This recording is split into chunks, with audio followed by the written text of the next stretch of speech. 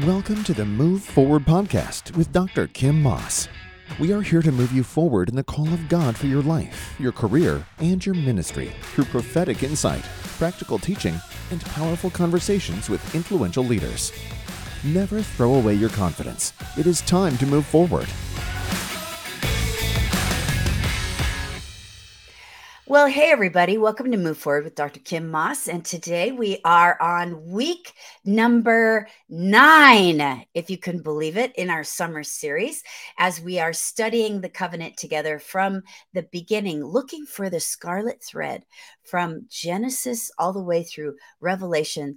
And of course, it leads always to Jesus. So I have with me Dr. Hawkins, and we have been talking for the last 8 weeks. You're going to want to grab a pen and a pad, and you're going to want to have your Bible for sure. And if this is the first time you're joining us for the summer series, you're going to get a lot out of today. But I am going to encourage you to go back and listen to weeks number 1 through 8, so that you can pick up the line and that you can see the scarlet thread that has been woven through Scripture from the very beginning. We're getting close to the end now. We said we would do 10 weeks. It's likely going to be 11, but that's okay. I know that you'll hang with us. So let's welcome our resident theologian on Move Forward, Dr. Hawkins. Good morning, Dr. Hawk. Hi, Kim. How are you? I'm a little tired this morning. How about you? Yeah, we're talking about that being the same thing. Yeah. Yeah. But I'm not tired. I never get tired of the study. I never get tired of pressing in to understand even more of Scripture. But what I love is to weave the story as one story, the way Jesus did when he was on the Emmaus Road. And he talked to them from all the Scriptures, the things concerning himself. And I never get weary of that. And it drove me to look back at the Scripture and to realize that when God made covenant, he made a family, and that the expression of that family, it changes as we go through Scripture. And we come to a seminal place in this study as we talk about, as we move actually to the people always ask me about kingdom. How do you get from covenant to kingdom? This is the hinge point where the focus shifts from covenant to kingdom, but it's not a different subject, Kim. It's an unfolding of the same subject. Yes.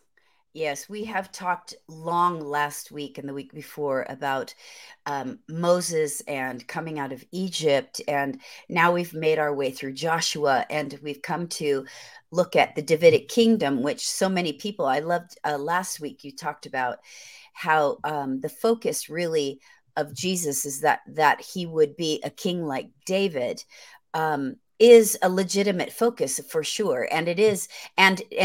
And Jesus, David was a type of Jesus, but that Moses also was a type of Jesus, and that Jesus was very much a deliverer the way that Moses was. So, but now we're going to talk about David today. Isn't that right? Yeah. And, we cannot fail to remember that when Jesus was on trial, Pilate says to him, "Are you a king?" Yeah. And there's all that conflict, Kim, about him being a king. And yep. Then, of course, when he's crucified as this is the King of the Jews. And the protest was made that they should have put on the sign, he said he was the King of the Jews. Right. And this is such a big thing. And Kim, the other thing that most people don't realize is this is where we shift in our focus, because we're going to have a great clarity about the Spirit coming from this study. Because the word Christ, the word Messiah, This is Jesus. This is talking about the one with the anointing. And Kim, the way you know that you have your king is that the king has the anointing. And the anointing is not the sacred, not just the oil. We just had a king anointed in England. And all of that, the actually secret parts of that celebration that aren't put in front of the public, they're very much to do with the anointing for the king. And the issue is, by the way, what my prayer for King Charles is that when he was anointed as king, that something would have happened to him other than a symbolic and historic tradition being passed down, but that the Spirit actually came. And what we have with David is we're going to have the great manifestation of the Spirit. And so I just don't want to forget that from up front, because we're going to move to king, we're going to move to temple, we're going to move to presence of the anointing in a fresh way, and these are going to be powerful things for the people that are with us. So we start with 1 Samuel 8. And an interesting thing happens. Samuel, Kim, is a judge, and he's a prophet. Yes. And Israel is led by these judges for generations, many generations. And we read in 1 Samuel 8, all the elders of Israel gathered together and said to Samuel at Ramah, and said to him, behold, you're old, and your sons do not walk in. Now, a point. Behold, you're old. Alan, behold, you're old. There it is. That's so funny. I'm sorry. I'm a little punchy this morning. I can't, I've never, when you read that, I just thought it was funny. All right. Behold, you're old and your sons do not walk in your ways. Now, especially when you see a face like this reading that. It's just so blunt, that the prophet came and said, behold, you're old. I think that's so funny. All right. Now appoint for us a king to judge us like the nations. But the thing displeased Samuel. And he said, when they said, give us a king to judge us. And Samuel prayed to the Lord. And the Lord said to Samuel, obey the voice of the people in all they say to you. And this is so powerful, Kim. Yeah, they have not rejected you, but they have rejected me from being king over them. All the deeds that they have done from the day that I brought them out of Egypt, even to this day, forsaking me and serving other gods, so they are also doing to you. Now then, obey their voice.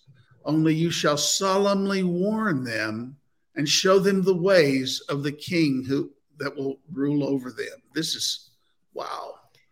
Wow. Yeah. This is like really big stuff. It's huge. Kim, God was their king. Now we're about to talk about a subject. We're about to talk about a subject that I think is badly misunderstood and badly misused by preachers. And I'm just going to let it unfold, but we're going to look at this piece of it. The people wanted to be like other nations, but they were not like other nations. Right. They were not like other nations. The Lord was their king. And so they made a terrible request. My grandfather used to talk to me about that. And this comes to the next piece. My grandfather would say, son, be careful what you ask for, because you might get it. That's funny. I just saw that on a bumper sticker just a day before yesterday, Sunday, as I was leaving church, and I thought I think that's very interesting, because they are asking for something that they don't really understand what it's all going to mean. Well, see, let's think back as we've looked at just some things. They made a covenant with the Amorites. They didn't inquire of the Lord. Right. They pledged themselves to a covenant with God, and then they asked God not to talk to them anymore because his presence was terrifying. And now they come and they say, we would really like to have a king. So Israel keeps asking God for the wrong things, or keeps doing things without seeking the Lord. And this is here for our admonition. Yeah. Kim, I have to admit, there's been a few times in my life where I've made just terrible decisions for my own life and family. And when I admit it, what I was doing was I was going inside myself, and I was acting on what I thought was wise, rather than really knowing that I had sought the Lord. And this has gotten me in a lot of trouble over the years. And I think we should admit it. Now, look, the Lord is merciful, even like he is with Israel. Yeah. But he really is inviting us into a relationship, and he does talk to us. Yeah. I think the most dramatic example that I can think of in our lives, Gail and I were on a vacation, one of the longest vacations we ever took, but we were dealing with a problem that was troubling us very much about our church. And I did a thing that shocked Gail. I told her on vacation, I said, I'm going to go in the other bedroom and I'm going to sleep, and God's going to give me a dream, and so I can solve this problem. And I can't go on like this anymore. And he was surprised, but I went to bed and I had 3 dreams in succession. And I woke up and I went, oh, I know what to do. But then, Kim, I was so troubled. I'm like, that doesn't seem right. And I went back to sleep and I had a clarifying dream. The next morning, I woke up and I told Gail what I had dreamed, and it was so clear to us the decision we need to make in the Lord. And we averted a catastrophe that was in front of us. Now, you would think that somebody who has an encounter like that would go, that's the way to live. I need to live that way. But no, I still do it. I still do it. Yeah. But let's seek the Lord, folks. And in this case, God said, go tell them. Go tell them what's going to happen. I've got this list of things from 1 Samuel 8. He's going to draft your sons. He's going to conscript them into government service. He's going to force your daughters to serve him. He's going to take your lands. He's going to require a tithe. He's going to take a tithe of your animals and your servants. He's going to make you into slaves, and you will cry out to God for relief, and he will not listen. That's all the things that God said would happen if Saul became. God even told them, this is what's going to happen. They said, tell the Lord we want a king. He said, sure, but tell them this is what it'll cost them. And they said, yeah, that's what we want. Oh my gosh. And we always look at these scriptures and this people, and we say, how could they do that? We would never do that, but we do exactly that. I mean, there's nothing new under the sun, No. We're sort of doing that now. But God really will talk to you. Yeah, he will. And then there was this other thing that happened. So 1 Samuel 9, there was a man of Benjamin whose name was Kish, a Benjaminite, a man of wealth. And he had a son whose name was Saul, a handsome young man. And there was not a man among the people of Israel more handsome than he, from the shoulder upward. He was taller than any of the people. And I just put this little note on what tribe was to be the royal tribe. So Judah. So they asked for a king. They had a prophecy. Now, look, here's one of the things that's interesting, Kim. You and I have their books of prophecy. Yes. And reality is that as these things were unfolding, the people were not as clear on these things. And it's as clear as day to us that Judah was to be the tribe of the king. And here they go for a Benjaminite. And immediately should have known, well, that's not God's call. And so they reject God as king, and then they get a king. Let me describe it this way: after their own heart. Oh, yes. They got a king just like them. And that's when this word comes up in 1 Samuel 13 about the man after God's heart. I'm advancing it a little bit, and we'll back up and come back over some of this territory. Okay.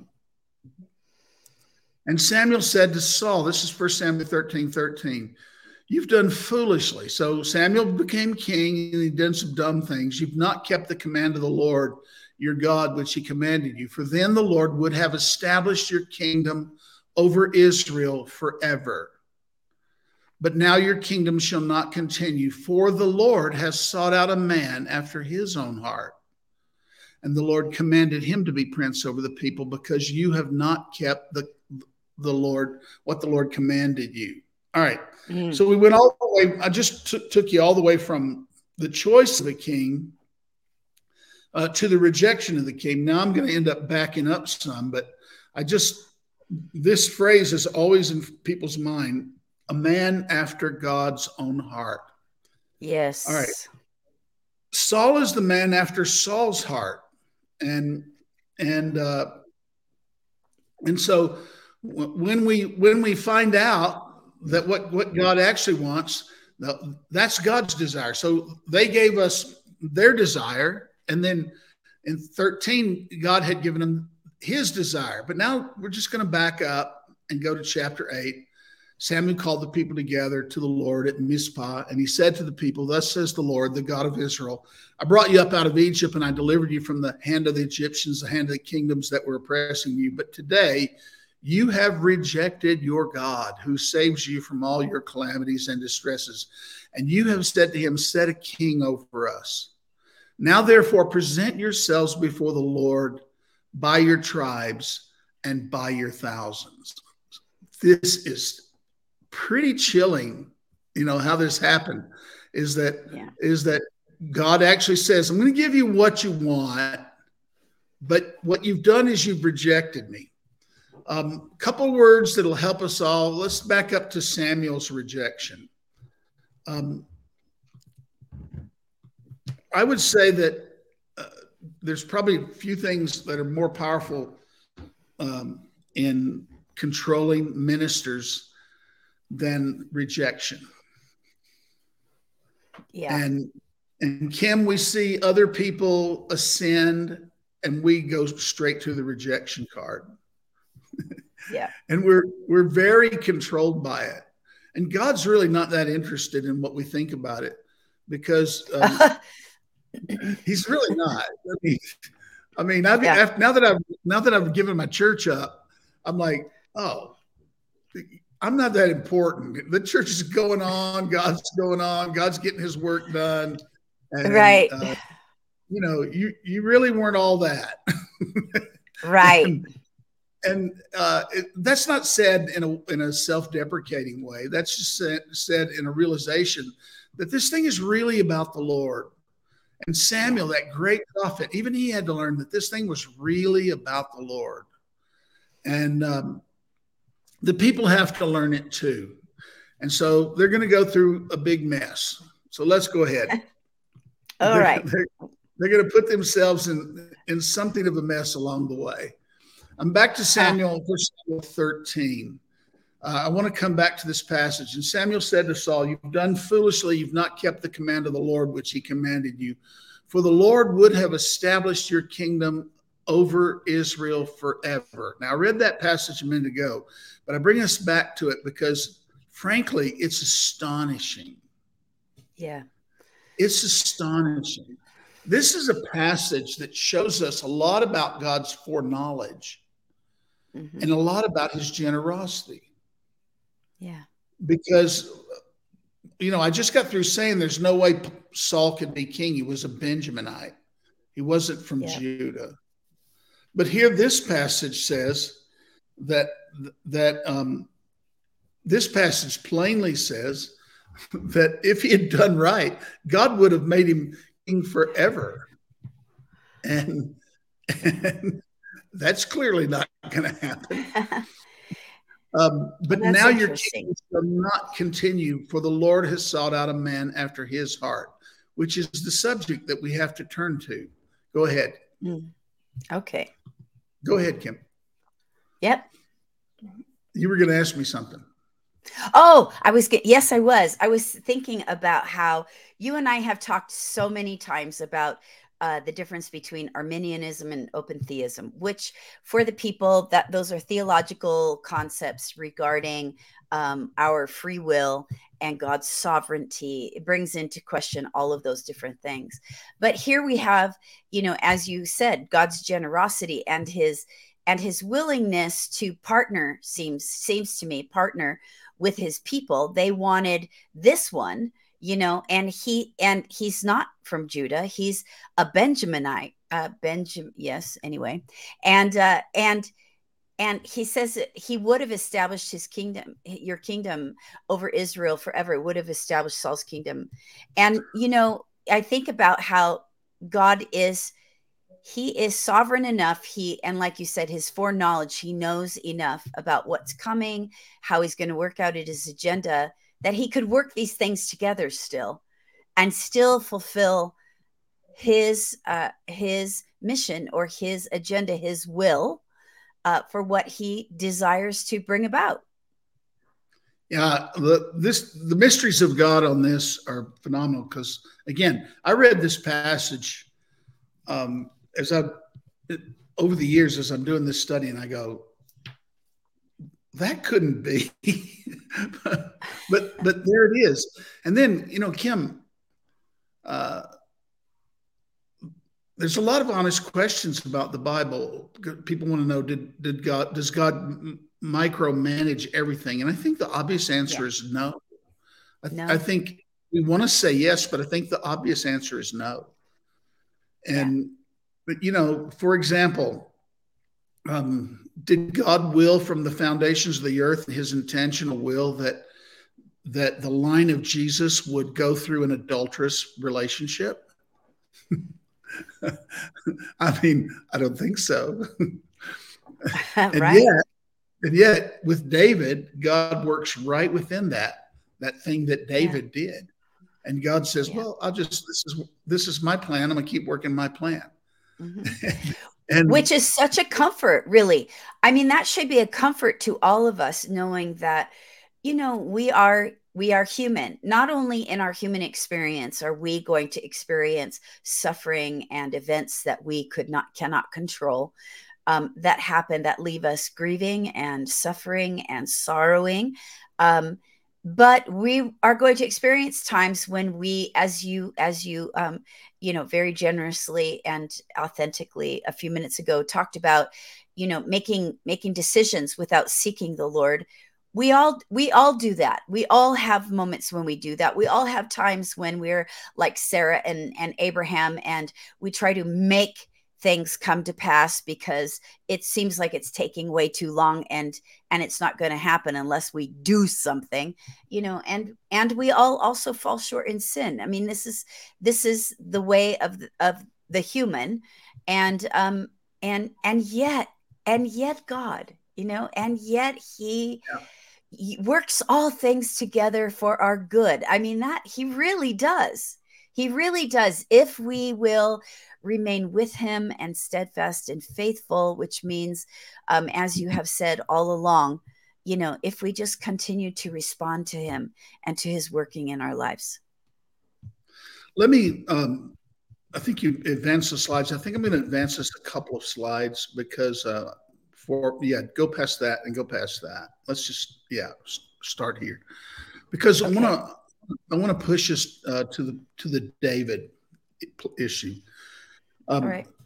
Kim, one of the things about Saul, since we're talking about his relationship with God, is sometimes when I'm teaching this, I ask people, would you like to have Saul's anointing or David's anointing? And I think you probably know the response to this. because people in general will say, well, David's, of course. And the truth is, it was the same anointing. That's really good. It was the same anointing.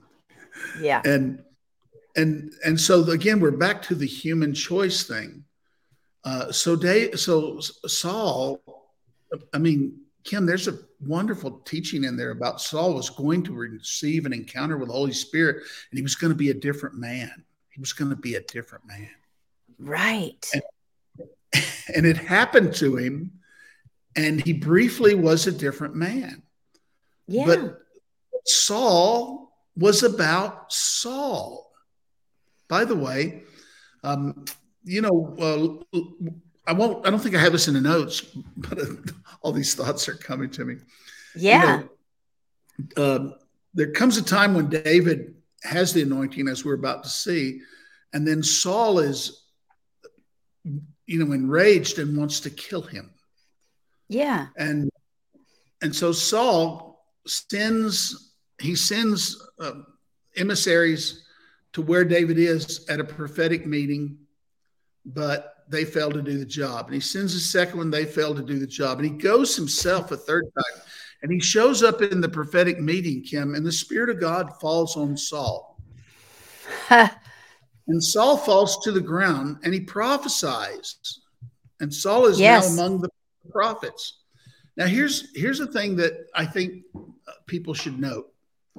You and I have been in all kinds of charismatic meetings where the Spirit of God comes upon people, and that people act crazy and lots of falling out. People fall down. Power of God comes on them. They can't stand, which I love to say. People say, why are people falling? And I love to say, well, because they can't stand. Right. And people say, then other people say, well, I don't mind if they fall as long as they get up different. Now, Kim, Saul didn't get up different. Oh. Yeah. He didn't get up different. And so I always say, no. You don't understand. Even these amazing encounters don't predetermine the outcome. What they do is grant an opportunity for someone to partner with God and steward what they've experienced. So I'm just going to say, there is no indication. You cannot tell if a meeting is authentic by how people get up. You can't tell. By how people get up or how people fall down? They fall down if people get up and they're not different. That doesn't tell you as much as you think it does. It tells you about those people. It doesn't tell you so much about the power of God. Now, I'll say this. If you have a meeting and no one gets up different, then you have a concern. But I'm going to tell you that when people encounter the power of God, they respond differently. And we're about to see how to respond when the Spirit of God falls on you. So in 1 Samuel 16, we read about Samuel going to Bethlehem, and we know that Samuel he wants to get his horn of oil, but he's scared to death of Saul. And by this time David has slain Goliath and has gotten some renown, and Samuel is going to anoint David. I think I'm ahead of myself. I think I actually did get ahead of myself, but let me Samuel's going to anoint David. Yeah. And he's afraid, and God encourages him. I'm telling you to go. So you got to go. And he does go, and he anoints David. And we know this story. Then Samuel said to Jesse, are all your sons here? And he said, there remains yet the youngest, but behold, he's keeping the sheep. And Samuel said to Jesse, send and get him, for we will not sit down till he comes here. And he sent and brought him in. Now he was ruddy and had beautiful eyes, and he was handsome. And the Lord said, arise, anoint him, for this is he. And Samuel took the horn of oil and anointed him in the midst of his brother. And the Spirit of the Lord rushed upon David from that day. That's beautiful. Talk to me about how that language. How does that Yeah, language hit you? it reminds me of Pentecost. It And I does, the mighty rushing wind. But I'm away. I misspoke. He doesn't slay Goliath before this. He slays Goliath just after this. I want to get that right. Yeah. For our ears. But go back to that. Okay. Yeah. You said it's like the day of Pentecost. Yes. Oh my goodness. And I want people to understand that. So the mighty rushing wind on the day of Pentecost, this is the preamble to it. Sometimes when I'm teaching on it and I have a microphone, I'll blow into the microphone and all the people will, jump out of their skin. Kim, the Spirit of God came upon him powerfully. Now, yes. Now watch this. And you can go ahead. I'm going slow, and I'm going to have to go faster to get through this. But I actually am having a good time, even though I missed, because it's after the Spirit comes on him that he slays Goliath. But the reason, Kim, that the Messiah is the anointed one is because the king was the anointed one. And because this Spirit rushed on David, and David then stewards his walk in the Spirit throughout his life. And Kim, the judges had the Spirit come upon them. This didn't begin with the kings. The judges had it as well. We read it with Samson, because Samson didn't steward it very well either. But man, he had mighty encounters with the Holy Spirit. And when I began to read about David and his encounters with the Holy Spirit, and then everything about the Spirit after that, that's the stuff that made my heart burn and made me want to say, wait a minute, you're saying that God took what he gave to kings and leaders, and he poured that out on all flesh? That's what he did? Mm-hmm. It's astonishing. Mm-hmm. So here we come to just a quick survey. David slays Goliath. David and Jonathan make a covenant. So the son of Saul, Jonathan, makes a covenant with David, and then David also marries Michal, the daughter of Saul, and David is given the robe. David and Jonathan exchange robes and swords. That is a powerful covenant. When you make a covenant like that, you're saying, as it goes with you, it goes with me. I am you, and you are me. And I mean, they made a mighty covenant with one another. And then Jonathan has to spend the rest of his life threading the needle of his relationship to his father and his relationship to his covenant brother. Jonathan is a wonderful illustration of self-denial. In the Old Testament. And then the stuff where David flees from Saul and is terribly afraid of him, and has opportunities to kill him and doesn't kill him, and all the stuff that people do to teach badly about don't lay a hand on God's anointed.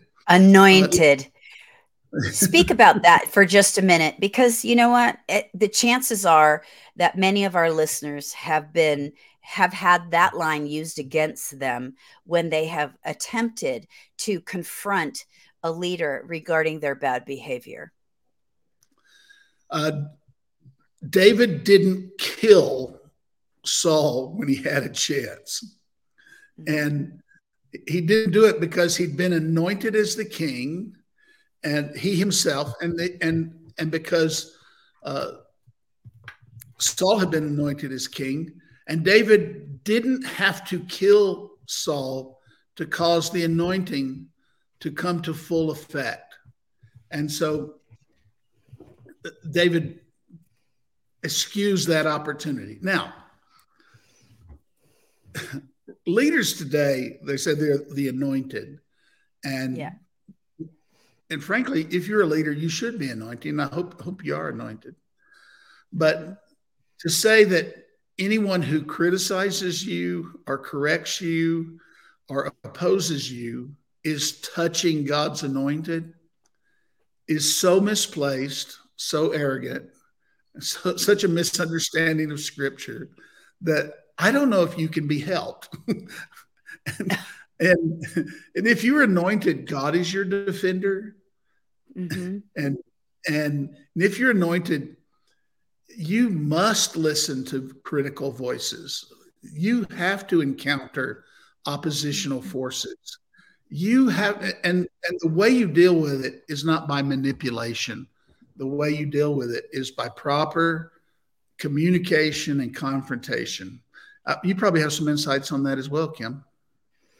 Well, I was just thinking about how the difference between Saul and David when they encountered opposition, and Saul, he would have been the one to said, you're not supposed to touch the anointed. I mean, that phrase came from David, who restrained himself from harming another leader.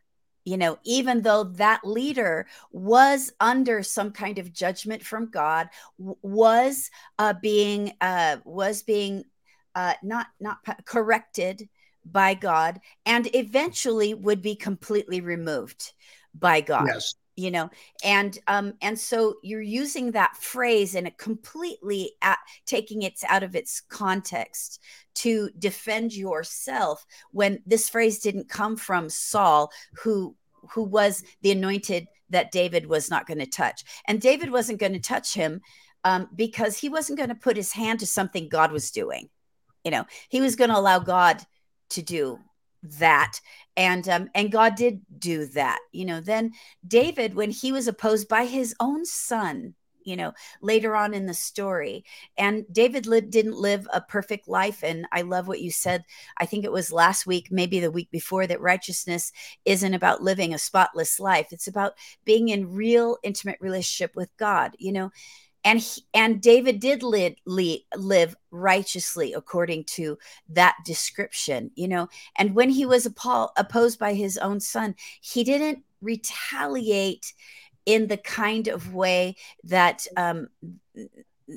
that would harm actually his son. He wanted his son to be spared. He wanted to give his son opportunity to come out of his own selfish ambition that would even cause him to come against his own father for what, and recognizing that David had not been such a great father after all, but so to use that kind of terminology, touch not the anointed, as you said, I think it's really arrogant, very prideful, and it's self-protecting in a way that that Jesus doesn't do.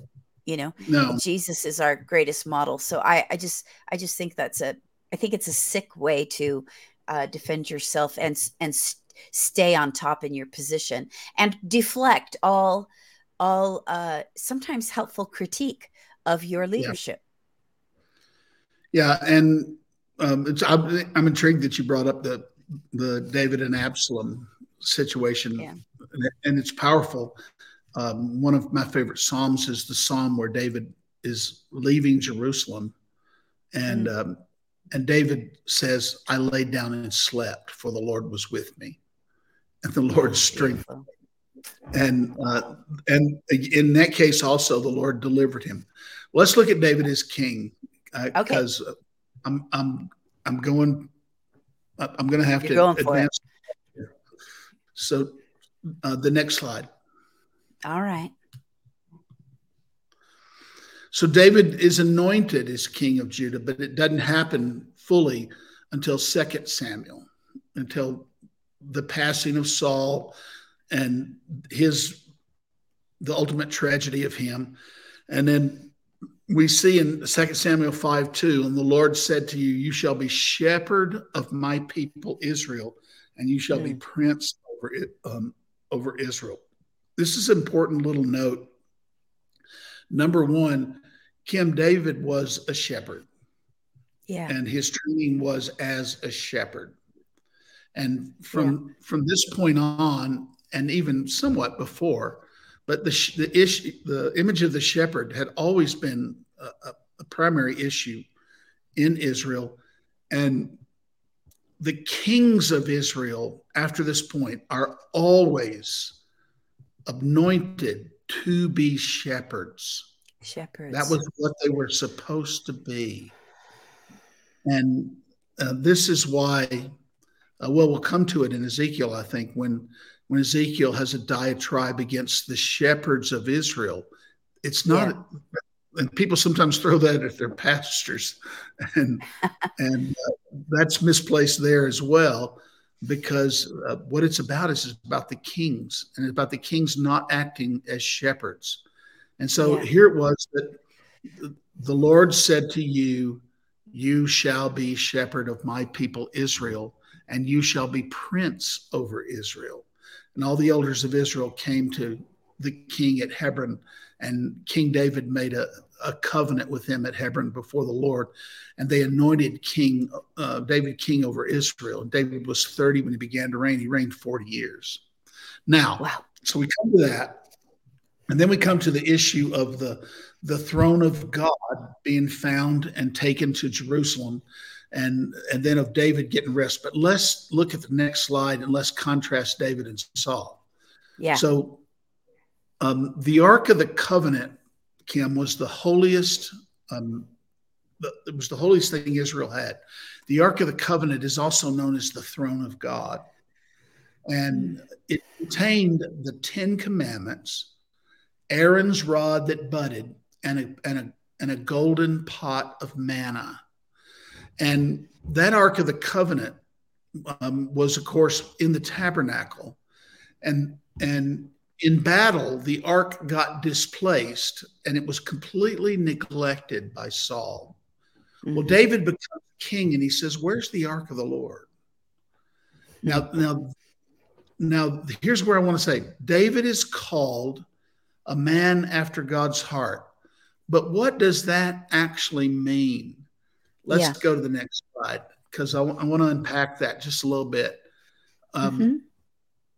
This is one of those things, everybody, you remember that David, so David becomes king, and he does the two things. He causes Israel to have peace on all sides, and then he is ready to make Jerusalem the place of God's abiding. That's the law of the sanctuary. So David is fulfilling the law of the sanctuary.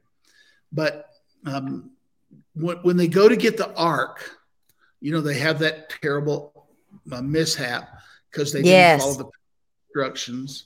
And then they have to do it again. And then they get the Ark of the Covenant, and they actually have a procession where they bring the Ark of the Covenant into the city, and they're slaying sacrifices along the way, and the ark is being carried by the priests. And then we read this passage, and it says, and David danced before the Lord with all his might. Now, and David was wearing a linen ephod. So David and all the house of Israel brought up the ark of the Lord with shouting and the sound of the horn as the ark of the Lord came into the city. And Michal, the daughter of Saul, looked out the window and saw King David leaping and dancing before the Lord. And she despised him in her heart. Now, I'm just gonna weave this together. Let's look at the next slide and see if this will help me. I may use it, I may not. Oh, I'm sorry. It's a little out of whack. It's okay. Let's lay it aside. I want to be sure I don't want any distraction. Let's go to the next slide. I think the next slide will help me find. Okay. So Kim. Yes. Remember when we started this thing, God says they haven't rejected you. They've rejected me. Yeah, that's right. And so God was the king. And so it makes Saul the king. And what Saul never does was acknowledge God as the king. So when we say God sought a man after his heart. Well, God's heart was to be the king over Israel. So a man who had God's heart would be a man who knew that God was still the king over Israel. And this is what God sought. And so people will sometimes say, well, they'll refer to David's piety as the evidence that he was a man after God's heart. And I would say, well, that's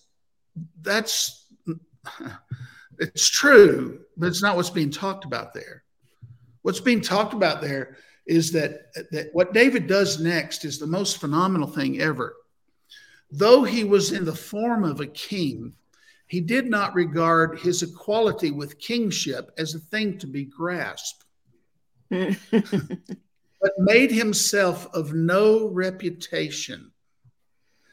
Yeah. And being found in the form of a servant. So David takes off the kingly robe and he wears the robe of the linen ephod of a priest. Yeah. Sometimes people say he danced naked before the Lord, and I say, no, that's what he was accused of doing. That's your partnership with Michael. That's not what David did. What David did was humbled himself. He made himself of no reputation. And he exalted the Lord God Almighty as God. So this is the biggest picture of Jesus you could possibly see, as I know you heard it when I was expressing it. So yes, David, Hebrews again. Well, and also Philippians chapter 2. Yes.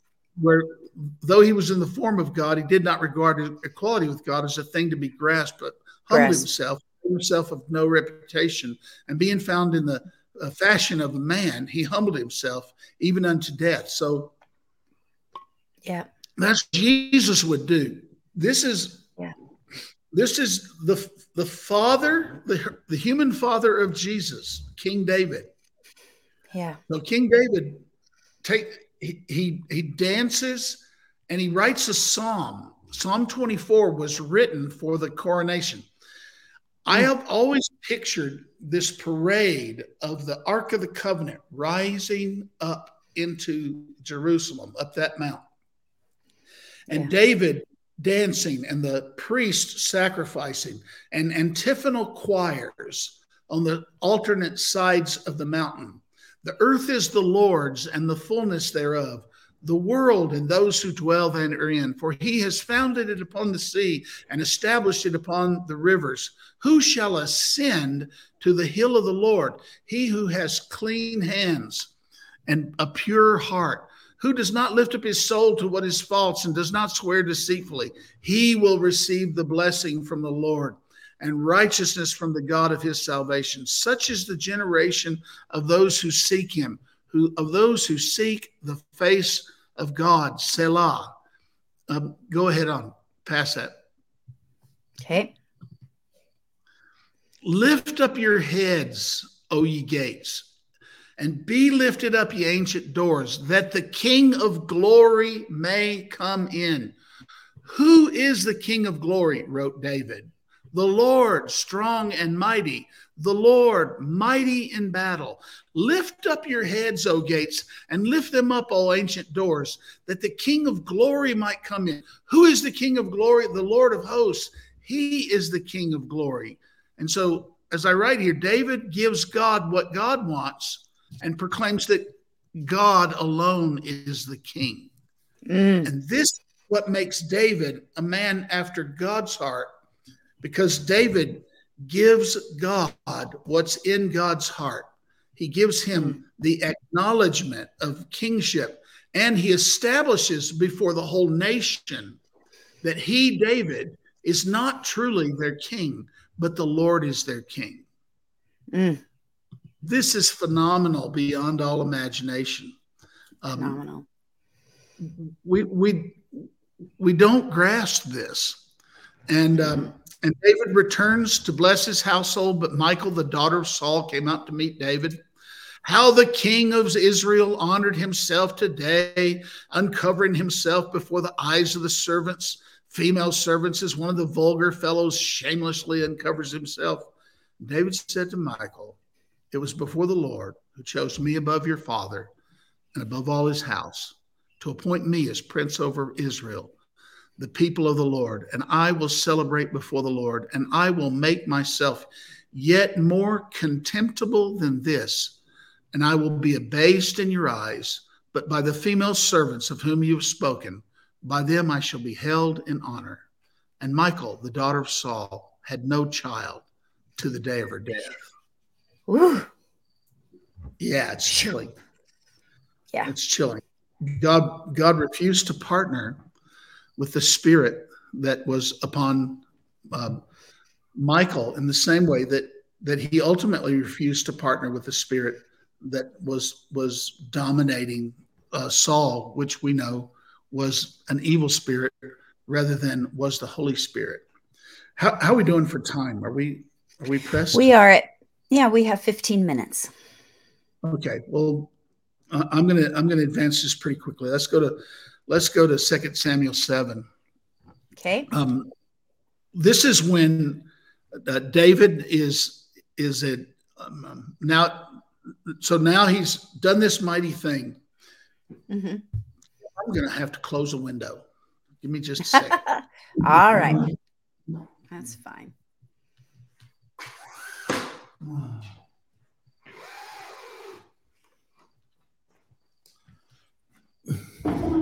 The sun rose and was shining on my face and blinding me.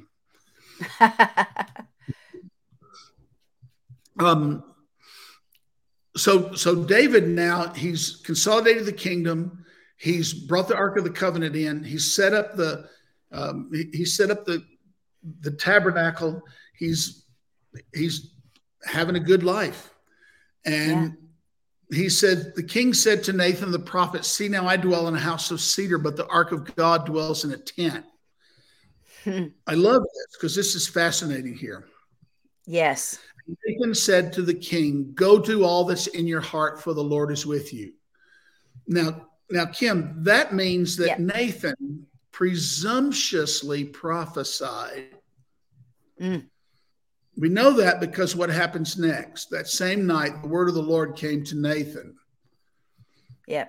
Go tell my servant David, thus says the Lord, would you build a house for me to dwell in? I have not lived in a house since the day I brought up the people from Israel, from Egypt to this day, but I have been moving in a tent for my dwelling in all the places where I've moved all the people of Israel. Did I speak a word to any of the judges of Israel whom I commanded to shepherd my people Israel, saying, why have you not built me a house of cedar? This is an interesting thing, Kim, because God corrects Nathan. Yeah.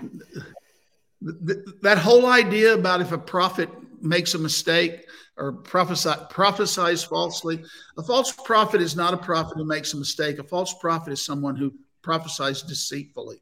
And there's a big difference. Yes. And people need to get over it. Prophetic mistakes are not uncommon. They're common. But prophetic manipulation is what God condemns. That's right. That's right. And here, just a mistake made, and God did what God does. He corrected him.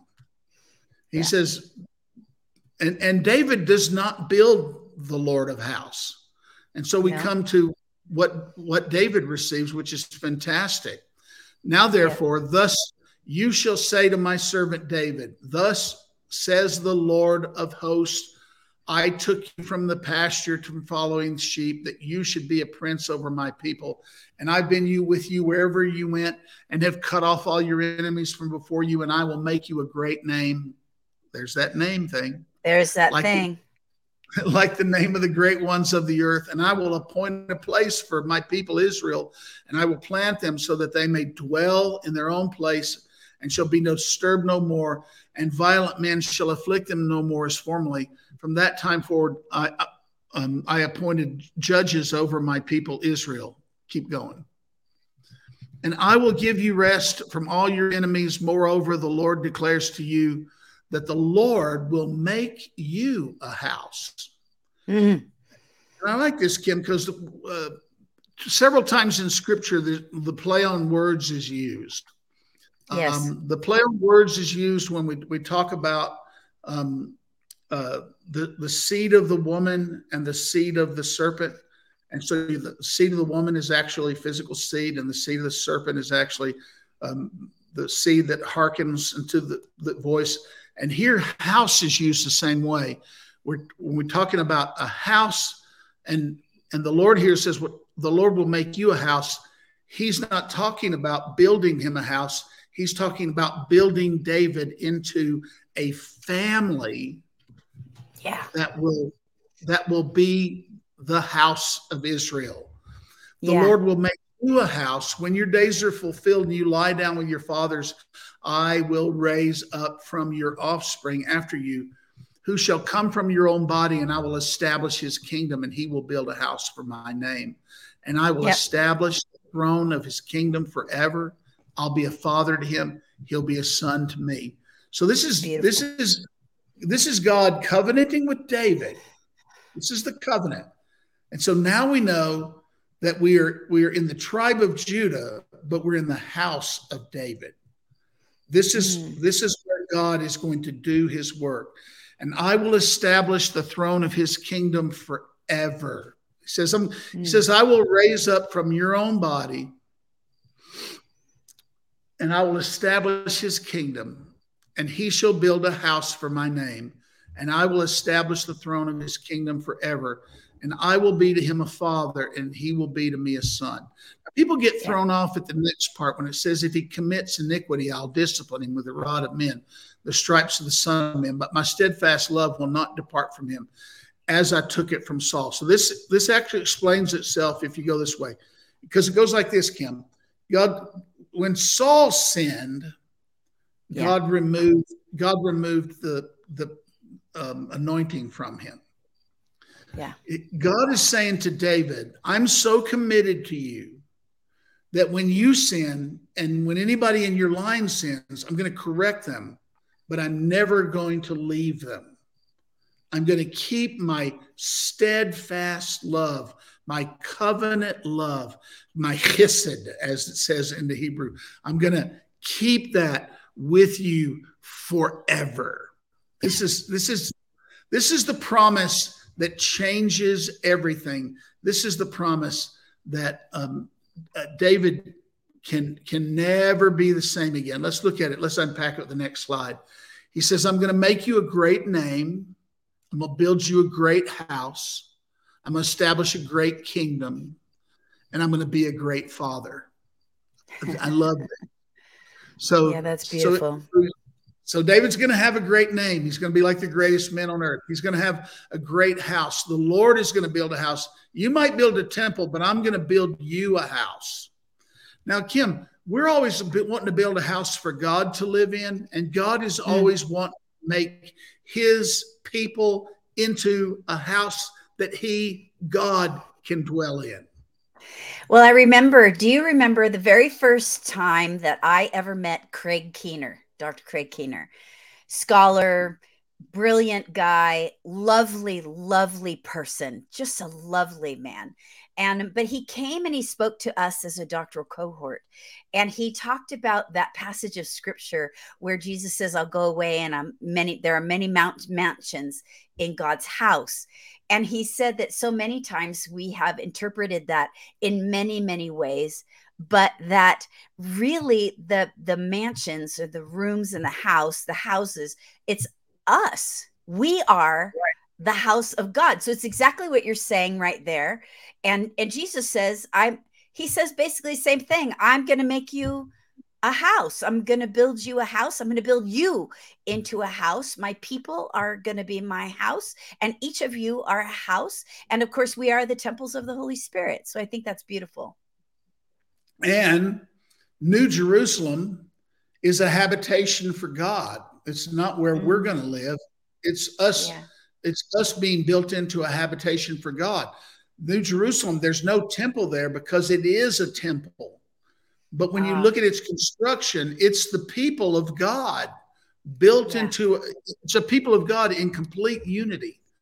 And so this is God giving David a promise, like it's a mind-blowing promise. Now, Kim, it is. David now has to live with, and I know I'm out of time, but allow me to press this a little bit. David has a promise now. He says he's told that the one that will sit on his throne forever. And so David has to contemplate that there's one coming forth from his body that will reign forever. This is David getting messianic revelation. This is David coming to understand that his offspring will be greater than him. This is David.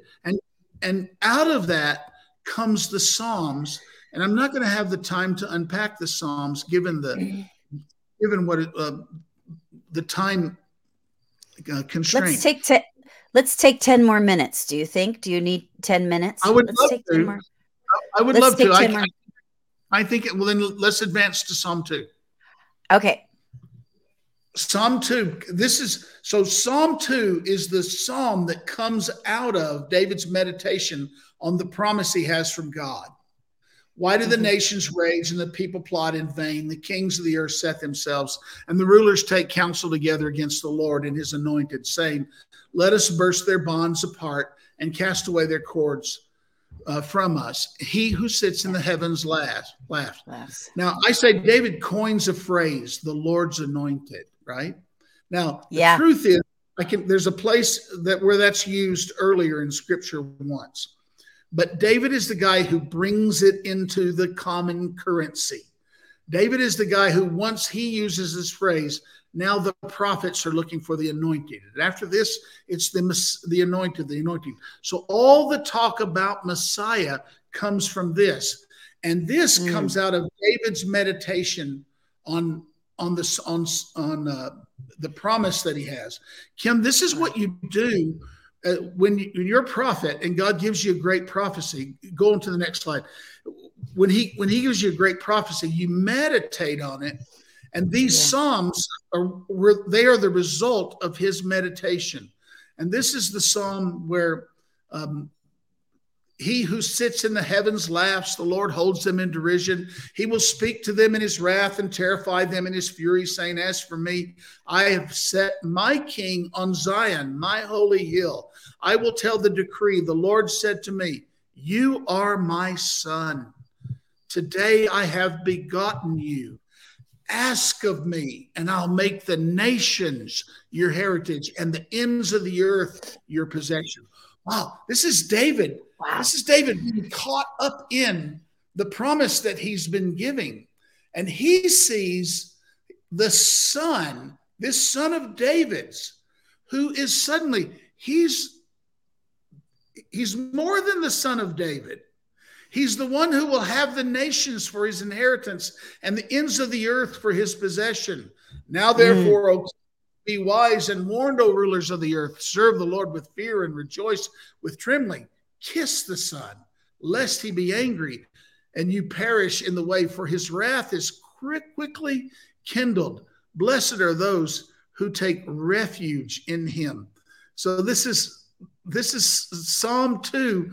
And David is having messianic revelations, and he's understanding that David's son is somehow God's son.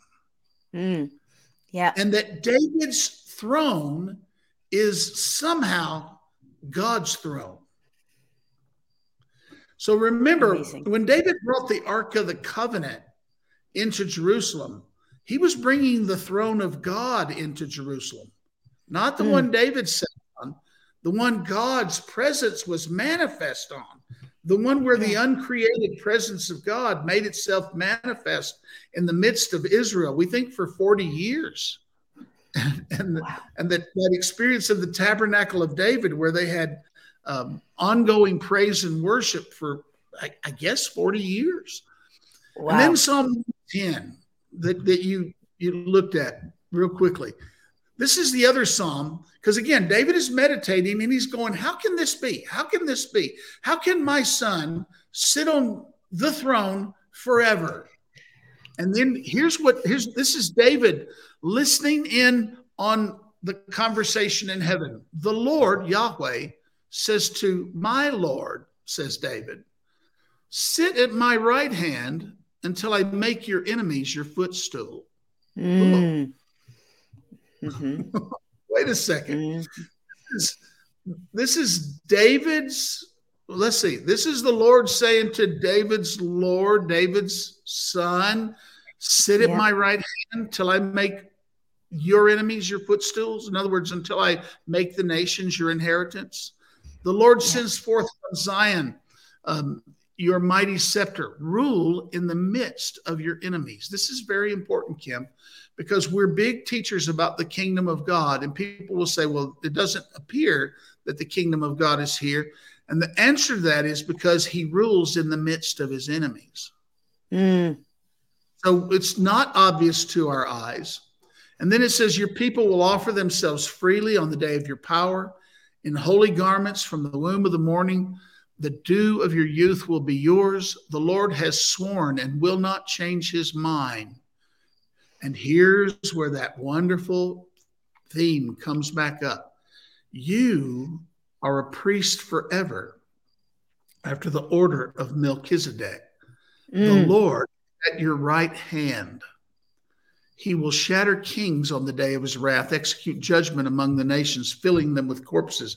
He will shatter chiefs over the wide earth. He will drink from the brook by the way. Therefore, he will lift up his head. This poetry is about the king priest that we know of as our Lord Jesus. And then we mentioned Hebrews a couple of times. We come back to that.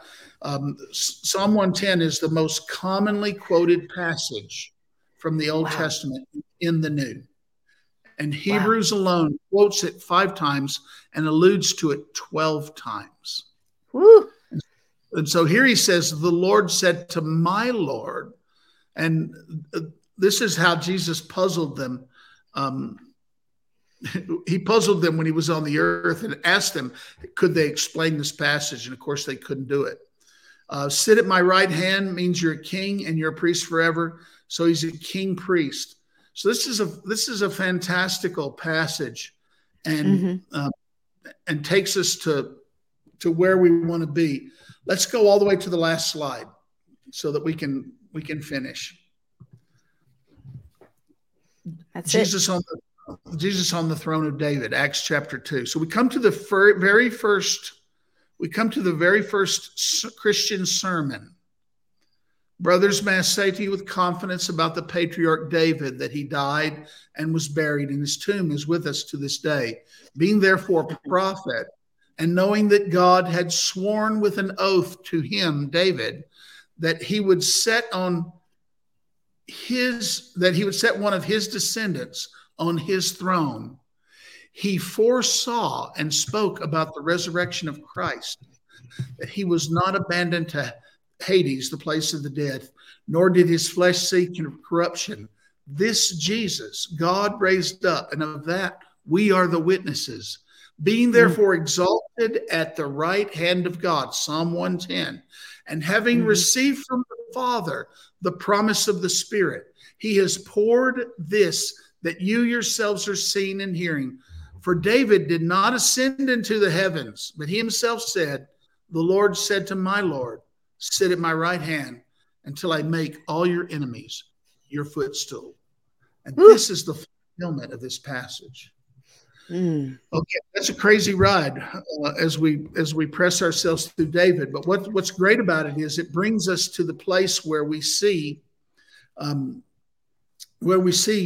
Jesus so clearly. And then I want to point out one thing, and then I'll pray. Okay. Kim, David, ultimately, we all know that David fell into sin. Yes. Now, and so sometimes people will glibly say David was a man after God's heart, and he committed adultery, committed murder. Those things are not connected. Those things are not connected. But what is connected is that David was told that if he sinned, that God would discipline him, but he would not cast him away. And Yes. And yet David did sin, and he committed that great sin. And then he prayed that prayer that's in Psalm 51. Create in me a clean heart, O God, and renew a right spirit within me. Yes. Cast me not away from your presence, and take not your Holy Spirit from me. Now, I just say that to say, even though David had the promise, when he had the experience of sin, the guilt and shame was so great that he forgot the promise. And so he remembers that when Saul sinned, the Spirit left him. Yes. Now, I only close with this because I want to say, the people, you too, are people that are after the heart of God. Mm-hmm. What it means to be a Christian. It means to be after the heart of God. It's not unique. That the thing that the king had, now we all have. We desire the heart of God. And what we desire is for him to be king in our heart. But the thing of it is, we've done stupid things. Temptation has come and made us stupid, and we've done stupid things. And I'm just here to tell you, he's not leaving you. Don't leave him. But like David, just go back to him again and say, Lord, create in me a clean heart. Renew a right spirit within me. And he will. And he's not going to take his Holy Spirit from you. Amen. He's going to pour his Holy Spirit on you with more abundance. And so, Lord, we ask you, hear our prayer. Draw near to us. Pour forth your Holy Spirit. Mm-hmm. Fill us afresh. Renew us this day. In Jesus' mighty name. Amen. Oh, that was beautiful. Thank you, Dr. Hawkins. So that was a great study. Well, everybody, if you're listening in or if you're watching, that's all for today. And we'll be back next week with week number 10. And again, if you haven't heard the others in the series, go back to my podcast. You can find them, or on YouTube, you can find them. And you'll want to catch up with this whole study. What a beautiful study we had today, and coming to that place where we are people after God's own heart. So we bless you with that. Thank you, Dr. Hawk. I'll see you next week, and we'll see everybody next week. Thank you for joining us for the Move Forward podcast. We would love for you to rate this podcast and share it with a friend. You can connect with Dr. Kim on social media. For those links and more, visit her website, kimmaas.com. Host Dr. Kim Maas leads Kim Maas Ministries and Women of Our Time. She is the author of Prophetic Community, The Way of the Kingdom, Facing Ziklag, and The 4 Questions. You can find those books on Amazon. Remember, never throw away your confidence. It is time to move forward.